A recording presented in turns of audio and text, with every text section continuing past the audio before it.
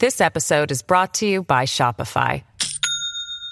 Do you have a point of sale system you can trust, or is it a real POS? You need Shopify for retail. From accepting payments to managing inventory, Shopify POS has everything you need to sell in person. Go to shopify.com/system, all lowercase, to take your retail business to the next level today. That's shopify.com/system. Hey, it's Matt Robeson, Beyond Politics. You may have heard the episode we did earlier this week as a crossover between our show and the Politics Guys podcast with Mike Baranowski. We were talking about how Congress got so broken and what we can do to fix it. And we mentioned that we had both had the incredible scholar Norm Ornstein on our show. And that made me think back to Norm's last appearance with us, which was back in April. So I wanted to put that episode back into the feed today because Norm, in his very deep way, really got to the heart of what the factors were that led us to this messed up spot in America. And he shared some of his very thoughtful ideas for fixes. I thought that would be a fun one for people who are new to the show. Maybe you came over from our joint episode with Justin and John on Politics Plus Media 101 or our show with Mike on the Politics Guys. Just a quick reminder that we're really focused on moving up those podcast rankings. We've climbed up into the top 2.5%. We're aiming for the top 1%. We do need your help. So if you'll take a moment to leave us a 5-star rating on whatever platform you're on, or especially if you're on Apple Podcasts, on mobile, just scroll down to the bottom of the episode list and you'll see a spot to write a review. And if you could just leave us a quick one, these kinds of things really do help us out. And with that, let's get to Norm. The Wall Street Journal says there's a 5-alarm warning for Republicans today. But is it really a 5-alarm warning for all of us? This is Beyond Politics. We're available wherever you get your podcasts. We're on the Blue Amp channel on YouTube. I'm Matt Robeson, your host, with my co-host, former U.S. Congressman Paul Hodes. We wanted to ask that question at the top of one of the top experts on American government after an historic and ominous week in America. And we're thrilled to have one. We have back on our show Norman Ornstein, who is one of the most famous and respected scholars of American politics and government. He often appears on C-SPAN, CBS, CNN, Fox News. I assume that's to provide a little bit of balance. MSNBC, NPR, and the PBS News Hour. He served as an election analyst for CBS News for 30 years. His most recent book was One Nation After Trump, a guide for the perplexed, the disillusioned, the desperate, and the not yet deported. Maybe the greatest title ever. Norm Ornstein, welcome back to Beyond Politics. Great to be with you, Matt, and with you, Paul, at a quite auspicious time in American life. Auspicious. That's a lot more hopeful than the note that I sounded a moment ago. That's great. It's not meant to be optimistic. Oh, okay. All right. Portentous. Yes, that is true. That multiple meanings there. I want to start with actually not the title of your most recent book, but your previous book. I used to work for a member of Congress, John Tierney, who made it required reading in his office. He used to literally quote you and your co-author every day. Have you read this book, Matt? And I was like, geez, yes, man, I've read the book. The title of your last book was, It's Even Worse Than It Looks: How the American Constitutional System Collided with the New Politics of Extremism. Now, you wrote that book 11 years ago. It was before He Who Should Not Be Named and the total subjugation of the Republican Party to someone who seems willing and able to bring down the entire American system. When you think back to what was worrying you in 2012, is what we're seeing now just a continuation of what you were worried about then? Or have things fundamentally changed and somehow gotten even worse? It's actually both, Matt. And I will say that after It's Even Worse Than It Looks came out, we did a paperback version the next year, which I got them to retitle It's Even Worse Than It Was. I've been around for a long time, and I had a lot of decades where I was working with a lot of Republicans on a host of issues, including a lot of issues involving reforming the political process, reforming Congress and the like, but others. By 2006, when Tom Mann and I wrote The Broken Branch about Congress, it was clear that we were in the midst of some pretty fundamental and disturbing changes. But you could also say at that point, both parties had some culpability. And a part of it was, frankly, that Democrats had control of the House for 40 consecutive years from 1954 to 1994. And during that time, the old adage that power corrupts and absolute power corrupts absolutely had some truth to it. You get complacent, you get a little corrupt, at least corruption is something that you tolerate in a way that you shouldn't. You get condescending towards others. You come to believe that you're going to hold power forever. But by 2006, it was also clear that the Republican Party was verging into some very bad territory. And in that book, we led with an infamous 3+ hour vote at 3 a.m. in the House, where Speaker Dennis Hastert basically engineered a really awful reform. Fortunately, it got improved some, that provided Medicare Part D, the prescription drug benefit. And it was such a breach of ethics, including some members who behaved in a fashion that we had not seen before and got away with it.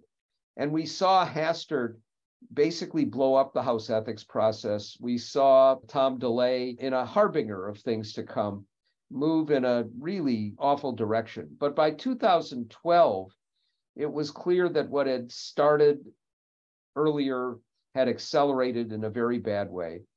And the money phrase from that book was basically that the Republican Party had become an insurgent outlier, contemptuous of facts and science, of the regular order, of its own opposition. Now, if you had asked me back then whether things were going to get better, I would have said they're going to get worse. But I can't say that I anticipated that they would get as bad as they have gotten. And that's a couple of factors. Certainly, one is Voldemort. I will name him, at least his nickname. But Trump was really just an accelerant of this process that had been going on. The cult, the Republican Party cult, existed before Trump. He just became the cult leader. And I'll tell you just in a nutshell that what's surprised me is not that we have seen this generation of radical lunatics emerge and many get elected to Congress. It is the other Republicans, the ones who, at a time when, if we were transported back to an earlier era, if we were transported back to the 1970s or 80s, say, or even the early 2000s, they would have behaved like pretty much standard conservatives. Many of them would have been willing to entertain compromise and some significant issues. I can't name one or two now who fit in that category, because the current Republican Party fundamentally consists of lunatics and moral cowards. And that is stunning and troubling. And I frankly don't see a way out of it in the foreseeable or near-term future. I know Paul's got a question here, but I just want to note that in my preparation notes for this discussion, I literally wrote down, this isn't all about Trump. Trump is a catalyst. I didn't use the word accelerant, but I thought about it. Trump is a catalyst to make things far worse, but the underlying forces were there. I'm now just going to take a moment to bask in the fact that my thinking seemed to mirror darkly Norm Ornstein's thinking, which just makes me feel good about my day.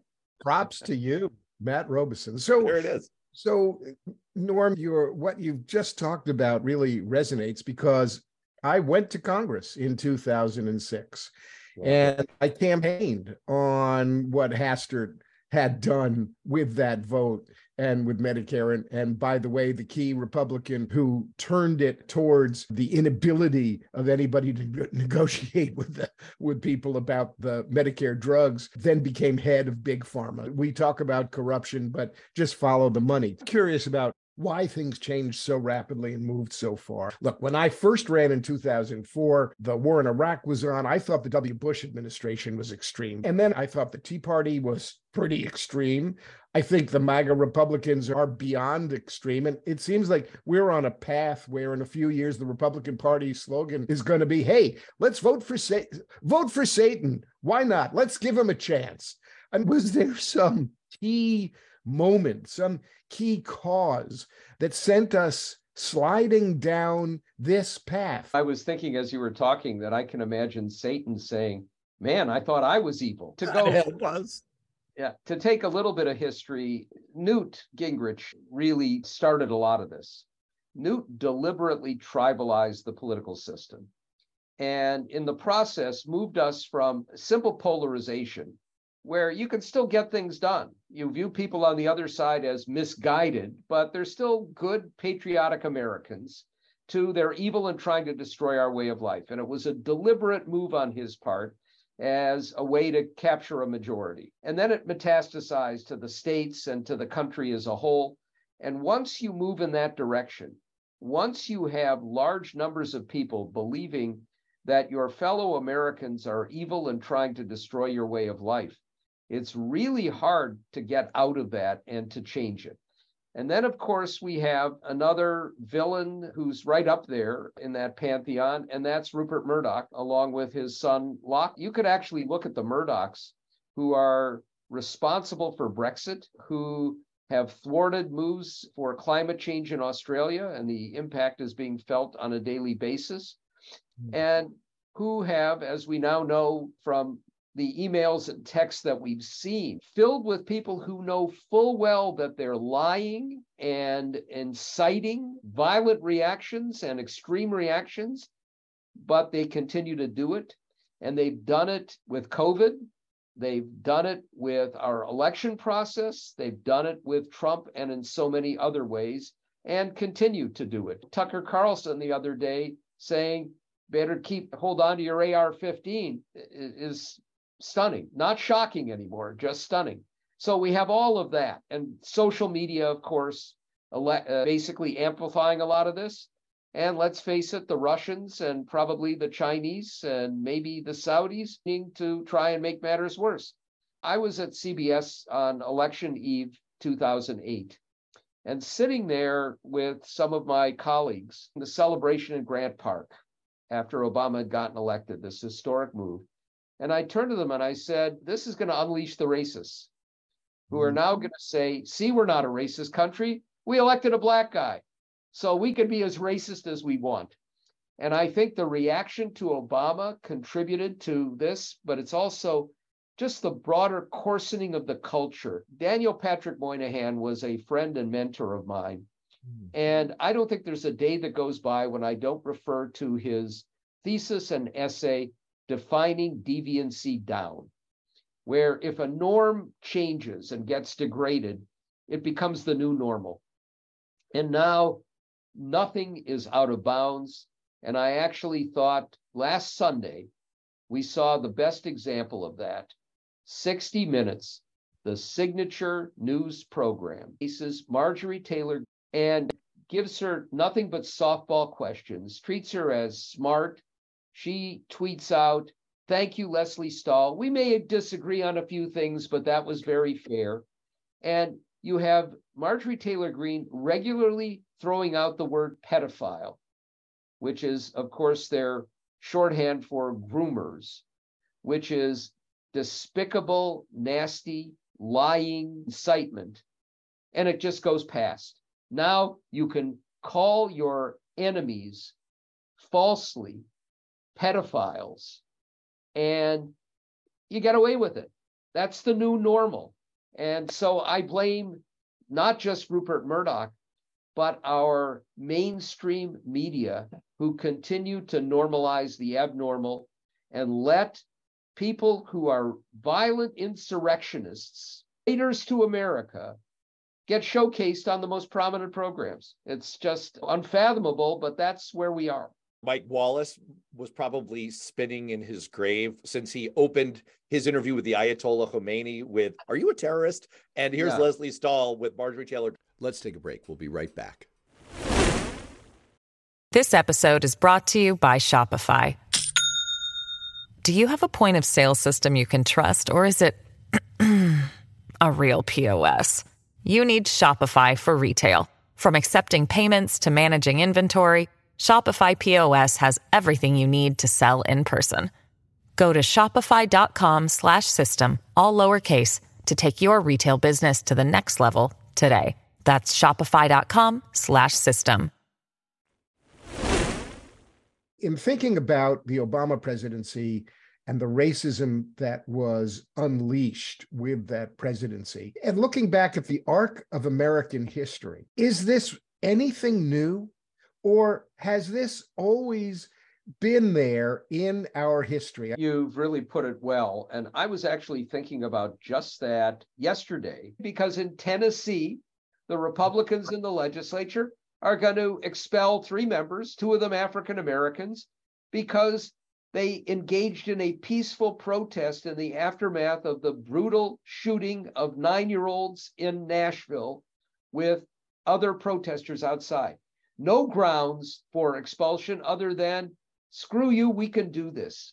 So we are seeing history repeat itself in very disturbing ways. You're absolutely right, Paul, that race has been a divisive issue from the beginning of the Republic. It may ebb and flow. It is always at the center of our discourse and of our identity. And we are seeing things happening now that we have seen in the past, but it's different from what we've had before in our lifetimes.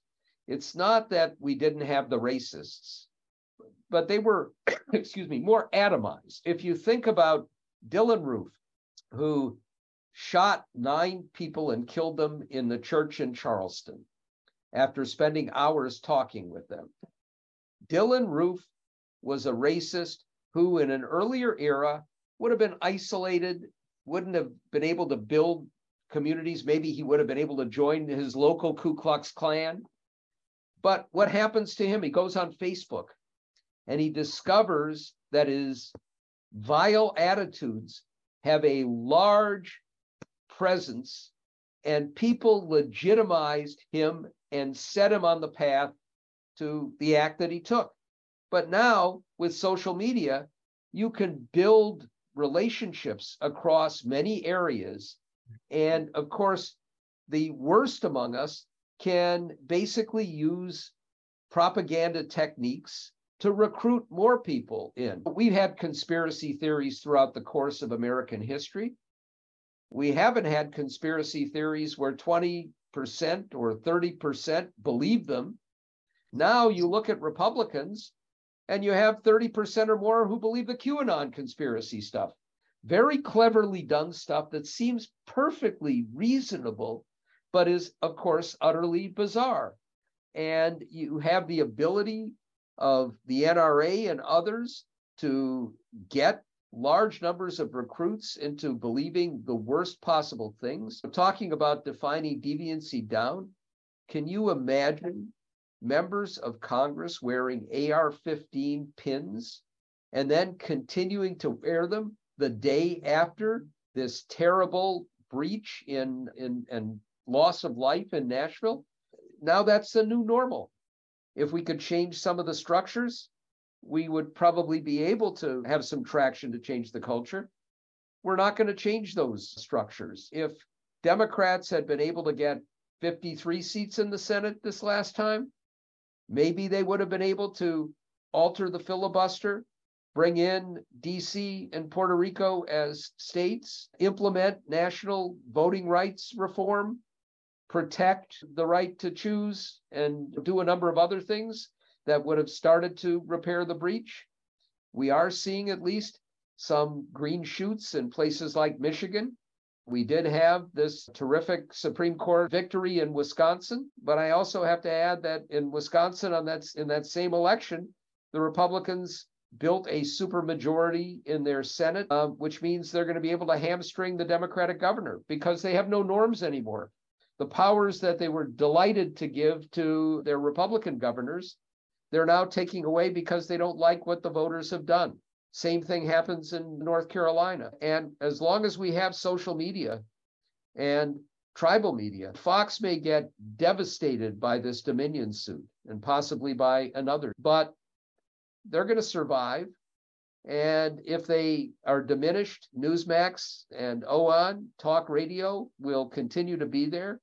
It is in their business model to fan the flames of division. We have a sectarian division that I think is greater than we've seen in the country since the Civil War.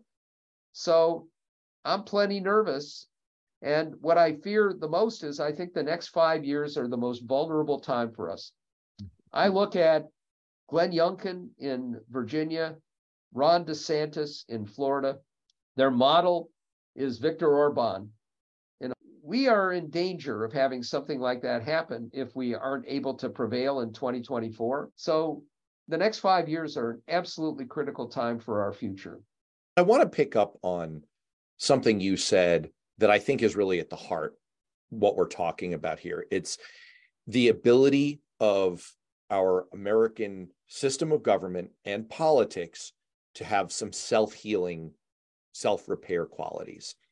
And you just posed that question. Is this something that can be rescued or that we can get ourselves out of? Now, in the past, both political parties have gotten themselves a little bit in a rut, and they've managed to find their way out of it. Obviously, the Republicans did that coming out of Watergate, and they rebranded themselves around Reagan conservatism, and they realigned themselves around the Southern strategy. And that's a euphemism, but whatever. The Democrats did that coming out of the 80s and into the 90s with third way Clintonism, and et cetera, et cetera. A moment ago, Paul asked you about what the drivers were here. Was there a single cause or were there multiple causes? My concern is that as much as both parties and our system of government has shown some of these self-healing qualities, we've also seen that America can get stuck in ruts that they cannot climb out of.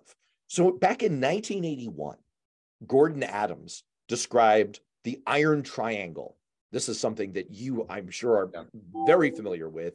This reinforcing cycle between Congress and interest groups in the bureaucracy where they gave each other favors, political support, money, and it locked itself in place. And we're still in that Iron Triangle. What you described a moment ago is a new Iron Triangle. This is something that I've written about before between media forces, dark media, new media, including social media, dark money, all kinds of funding sources that have no accountability to anything and do not have good motivations, and the dark psychology that Newt Gingrich helped unleash, where there are no longer any restraints on what we say or do. And the easiest path to victory is not just vilification, but like dehumanization of the other side. They're evil. You saw this Eric Trump speaking about the indictment of his father, saying these liberals, they're evil, they're his words. And this is rife in political discourse. So my concern is we are in a rut that we cannot climb out of. Is that what you're, or is the Republican Party especially stuck in a place that they cannot be rescued from? So let me go down a couple of different tracks here. One is let me go back to 2001. Okay. We had just had the most divisive election in our lifetimes, possibly in American history. 36 days to decide. The winner lost the popular vote, decided in an utterly partisan 5-4 decision by the Supreme Court. And soon after that, we have a president who comes in and works with Democrats to get No Child Left Behind. Then we have 9/11.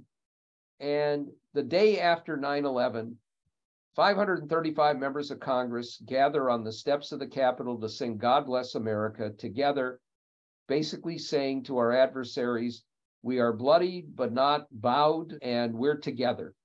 And we had a period where Bush got 90% approval ratings. We did all kinds of things, some good, some bad. But it was a very different reaction, unexpected in some respects, given the tenuous hold that George Bush had on legitimacy. Imagine today what would happen if we had another terrorist attack of that sort that hit the Capitol. We don't have to imagine because we had it from domestic terrorists on January 6th. Did we then have all the members of Congress coming together and saying, this is not tolerable? We are going to stand together to get rid of these foes and make sure it doesn't happen again? That same day after they cleaned up the Capitol, 2/3 of House Republicans voted that the election had been illegitimate. And now we have members of Congress treating the rioters as patriots and heroes. So We're in a different place than we were 2 decades ago. Now, on another front, the Iron Triangle was seminal, Gordon Adams. Jonathan Rauch wrote a book called Demosclerosis, which was an extension of that in many ways. And it followed on a bunch of work that had been done by economist Mansur Olson about how you can build these relationships with lobbyists and interest groups that grow. And because they can be powerful enough, you can stymie action when you have big national problems and end up with a sclerotic political system that can't solve those problems. Now, the fact is, you look back, just to take the issue of guns, we were able to get an assault weapons ban through in the beginning of the Clinton administration. It had a dramatic impact on mass shootings. Then it was rolled back. Mass shootings went way up. There was no ability to act even before we had a political system that had gone completely off kilter, because it is in our basic, I don't know if I would say DNA, but the structure of our political system, where a minority that's intense, that has resources and access to money, can block action that's supported by 90% of Americans who don't make it their top priority if the 10% do. Some of this is a problem that's built in. Now, I would mention one other thing. Even if there had been no Donald Trump, even if there had been no Newt Gingrich, we are almost at a point where 70% of Americans live in 15 of our 50 states. Why? We've seen this movement because basically the engines of the economy are in those states. They're not all blue states. You have Florida, you have Texas, but people go there because there are jobs there. The major metropolitan area, 2/3 of our GDP. Now, all those reasons aside, here's the reality. In our political system, that means we're almost at a point where 30% of Americans will elect 70 US senators.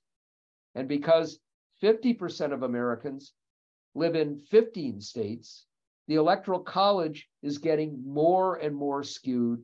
We will have, if we continue to have fair elections, more instances where the winner of the popular vote loses the presidency. 500,000 votes in 2000 that Gore had over George W. Bush, 3 million that Hillary Clinton had over Donald Trump in 2016. We could have had a winner in 2020 who lost the popular vote by 7 million. And that means that the fundamental legitimacy of our system, even without all of these pathologies, is going to come increasingly into question. You get this phrase all the time. We live in a republic, not a democracy. What is a republic is where voters select and elect representatives who represent them. When you have 70 senators represented by 30% of Americans who do not in any way reflect the diversity in the country or the economic dynamism of the country, people are going to vote. And at some point, they're going to say, my votes don't matter. We're going to have more and more issues like guns, and now like climate, and so many others, where majorities believe one thing, and the political system says, screw you. We're not going to act in that fashion. We're going to have a Supreme Court and other courts that are increasingly isolated from broader opinion. Take back one step. When Brown versus Board of Education was decided in 1954, 5 of the 9 members of the Supreme Court had held elective office before. They understood politics. They took 2 years to make the Brown v. Board of Education decision because they knew that it would have an enormous impact on the fabric of society, and they wanted to make sure they could do it unanimously or near unanimously so that they could send a signal out to the country, this is the right thing to do. If Brown v. Board of Education were decided today with this Supreme Court, it would go 6-3 the other way or 5-4 the other way. And if you look at the Dobbs decision, which was opposed by a supermajority of Americans, this court doesn't care. So we're moving towards multiple crises and legitimacy, even beyond the way tribalism is creating sectarian differences in the society. And that's a combination of things that we really haven't seen before. Let's take a break. We'll be right back. I'm a Democrat, and what I'm seeing in the Democratic Party is, after a lot of noise about the Democrats are way too beholden to the far left. The defund the police was used against us. If you look at Chicago, the winning candidate there moved on defund the police and moderated views on that, as all Democrats have. And I'm seeing what I might call a move to moderate on the part of the Democratic Party. Obviously, given our discussion, we don't see that in the Republican Party. There's no chart that goes far enough to talk about where the Republicans are. So what's the fix? In a practical sense, there are probably a lot of pie in the sky proposals, but what could practically be done to get Republicans to move out of this cult, this rut of cultism? So I've, for the last couple of years, been a part of a commission of the American Academy of Arts and Sciences on citizenship. And we issued a report called Our Common Purpose with dozens of suggestions, many of them structural reforms, others trying to get at rebuilding civil society. I will say that in a broader sense, if I could do one thing, it would be national service. We have to change this from the ground up, from the grassroots up. And I do think that if what happens with national service is at least people have a sense that they're part of a larger society, they're likely to intermix more with others from very different backgrounds, and it become a little harder to demonize. That's one thing. On the structural front, along with reform of the Supreme Court, which, for a longer term, I believe has to include term limits, but we also, I think, have to enlarge the court. But that aside, and that is obviously tough to do. One of the sets of proposals that I'm most happy to support now is enlarging the House and moving to allow multi-member districts with ranked choice voting. Now, the House was effectively frozen at 435 back in 1910. It was put into legislation to cap it at 435 in 1929. Why did they limit the size of the House back then, which had grown every 10 years as the population grew with the census? Basically because conservatives looked at two phenomena they didn't like. One was this wave of immigrants coming in through Ellis Island and populating the Northeast, and they didn't want them voting. And the second, or at least have the political power that would come to those states. And the second was the families of former slaves moving north. So they capped the size of the House to try and limit that political power. If we enlarged it now by, say, 150, we would make representation a little bit closer to the public. You'd have districts, instead of being 800,000, that would be 500,000. And it would be harder to do the most radical partisan gerrymandering.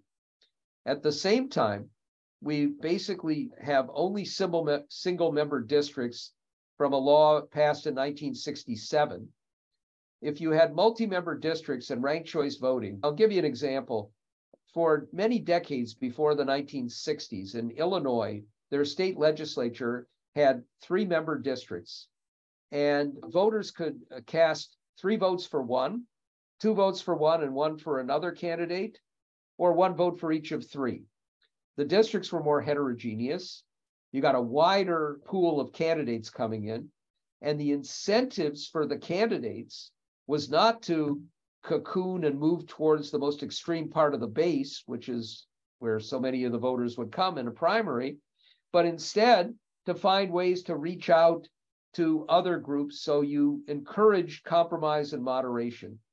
And when they moved away from it and back to the more traditional model, which is the same one we have at the national level, of course, the Illinois legislature has become partisan, polarized, tribalized, just like all the others. At the presidential level, if we enacted ranked choice voting nationally, we wouldn't have to worry about pernicious efforts like the one we're seeing now with no labels, which has probably going to end up with $70 or $80 million to get on the ballot and they're focusing on Democratic states with an independent candidate, and basically to try and guarantee the election of Republican or of Donald Trump. We saw this, of course, with Jill Stein in 2016. We saw it with Ralph Nader and Pat Buchanan in 2000.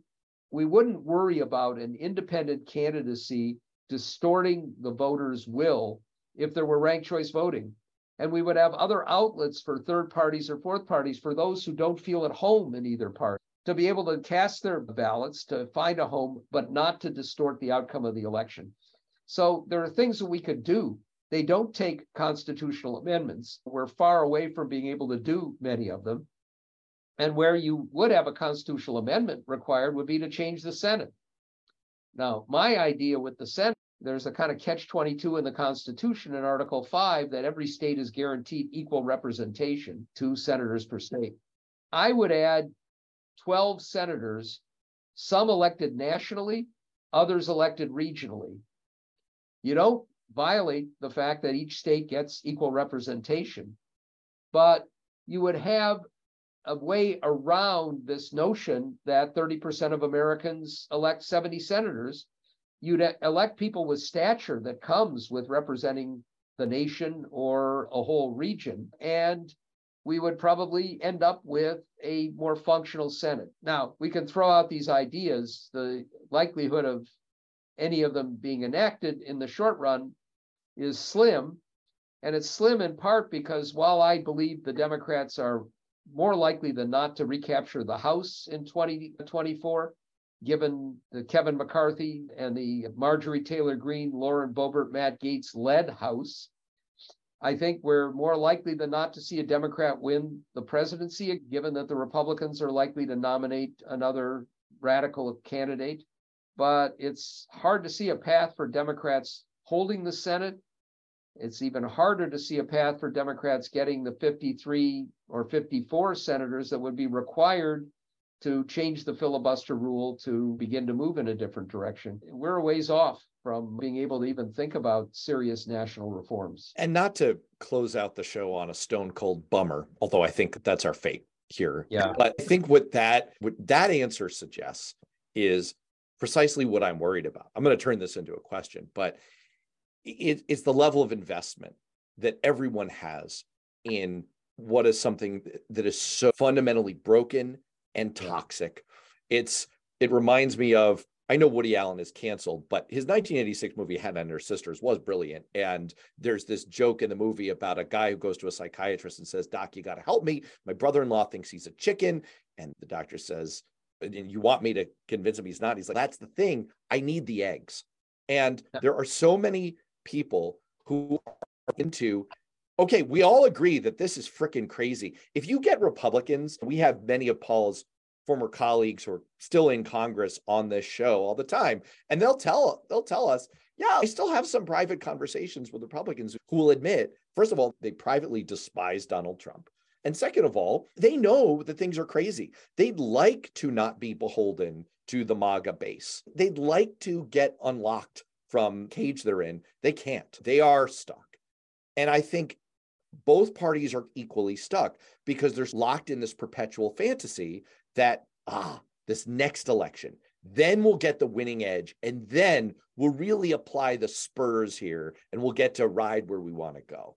And it's not going to happen, as you just laid out. So there are fixes. There are potential fixes. When I had you on the show last, you talked about 3 great ideas that you had to fix the filibuster. Are any of them, are they doable? Sure. Are they going to happen? No. And so that's my concern. So here's how I turn this into a question back to you, not to bum out all our viewers and listeners, but given the stakes here, given the possibility that we could have an insane person who's willing to burn everything down back as president, or people who are basically trying to ape, given the stakes and given the difficulty of applying any of the fixes, exactly how worried should we be about the next 2 to 5 years in America? Really worried. Well, thanks. That I feel so good now. Thank you. And this is our final episode of Beyond Politics. Thanks. We have to be, obviously, we have to fight the fight as best we can. There have been some good signs out there. including the Supreme Court race in Wisconsin on Tuesday. We know that we have a lot of young voters mobilized. We know if we can get through the next few years, the demographic changes, but in particular, these younger generations that don't have the same views on gender, on race, the things that Republicans are using to incite and divide right now are not going to be met with the embrace of a lot of younger voters if we still have a voting system, if we still have a democracy looking further down the road. Hopeful stuff is if we can get through the next 5 years, we, I think, have a real possibility of being in a better place. Now, having said that, the one thing we didn't mention here is the permanent campaign. And getting back to what you just said, Matt, when I came to Washington in 1969, 1970, there were seasons in our politics. You'd have a campaign that was 6 months out of the 2-year cycle. Then you'd have a season of governing. And now there is no season of governing. And when you have margins that are close, the possibility in every single election that the majority could change. And when you add to that the consequences of a change in the majority are earth-shaking. Back in the day, you would look at a Democratic Party that had 40 to 50% of its members who were center-right or on the right, the Southern conservatives. And Republicans had 25, 30% who were center-left, but you had this be somewhere near the middle. And if you change the majority, if you went from a Tip O'Neill to a Bob Michel, it was a change, but it was like this. If you had a Ways and Means Committee that went from Wilbur Mills to his longtime Republican counterpart, John Burns of Wisconsin, the policy change would have been like this. Now, every one of them is like that, which means the stakes are so much higher, which means if you do anything to improve the lot of your opponents, you lessen the chances that you could prevail, which means that working with the other side is like sleeping with the enemy. And we have such big national and international problems that it's becoming harder to find any kind of consensus right now. And that we need a breakthrough where you have a party that basically is going to be in the majority for a while and pretty much knows it. And then we'll start to care about the institutions because they're going to run them for a while. And we'll look for ways to build policies that can improve the lot of the nation. That's going to be a longer term problem. And of course, we're close enough in a tribal environment that we're not likely to see any kind of breakthrough. And of course, that means as well, we're not likely to see any time in the foreseeable future when a president's approval rating is likely to, even under extreme circumstances, get much above 55. There's always the alternative possibility, which is alien invasion. Maybe if we face a doomsday scenario, maybe not. I don't know. You've given me a sliver of hope, though, Norman. You really have. Independence Day, I will guarantee you that Matt Gaetz, Lauren Boebert, Paul Gosar would be talking to the aliens saying, hey, we're with you guys. Let's all work together. In that movie, there's literally a moment where they go on TV and they urge people, do not fire guns at the alien spacecraft because you might start an interstellar war. Lauren Boebert would be out there direct from her perch at the Second Amendment Cafe, like firing at the like Yosemite Sam. It would be all right. I don't mean to depress people. You've actually given me a sliver of hope that if we can just gut our way through this like awful period that we're in, there might be a little ray of sunshine on the other end. Let's hold on to that. Let's hold on to that. Norm Ornstein, thank you so much for all of your insights and for giving us at least a sliver of hope. Thank you, Matt. Thank you, Paul.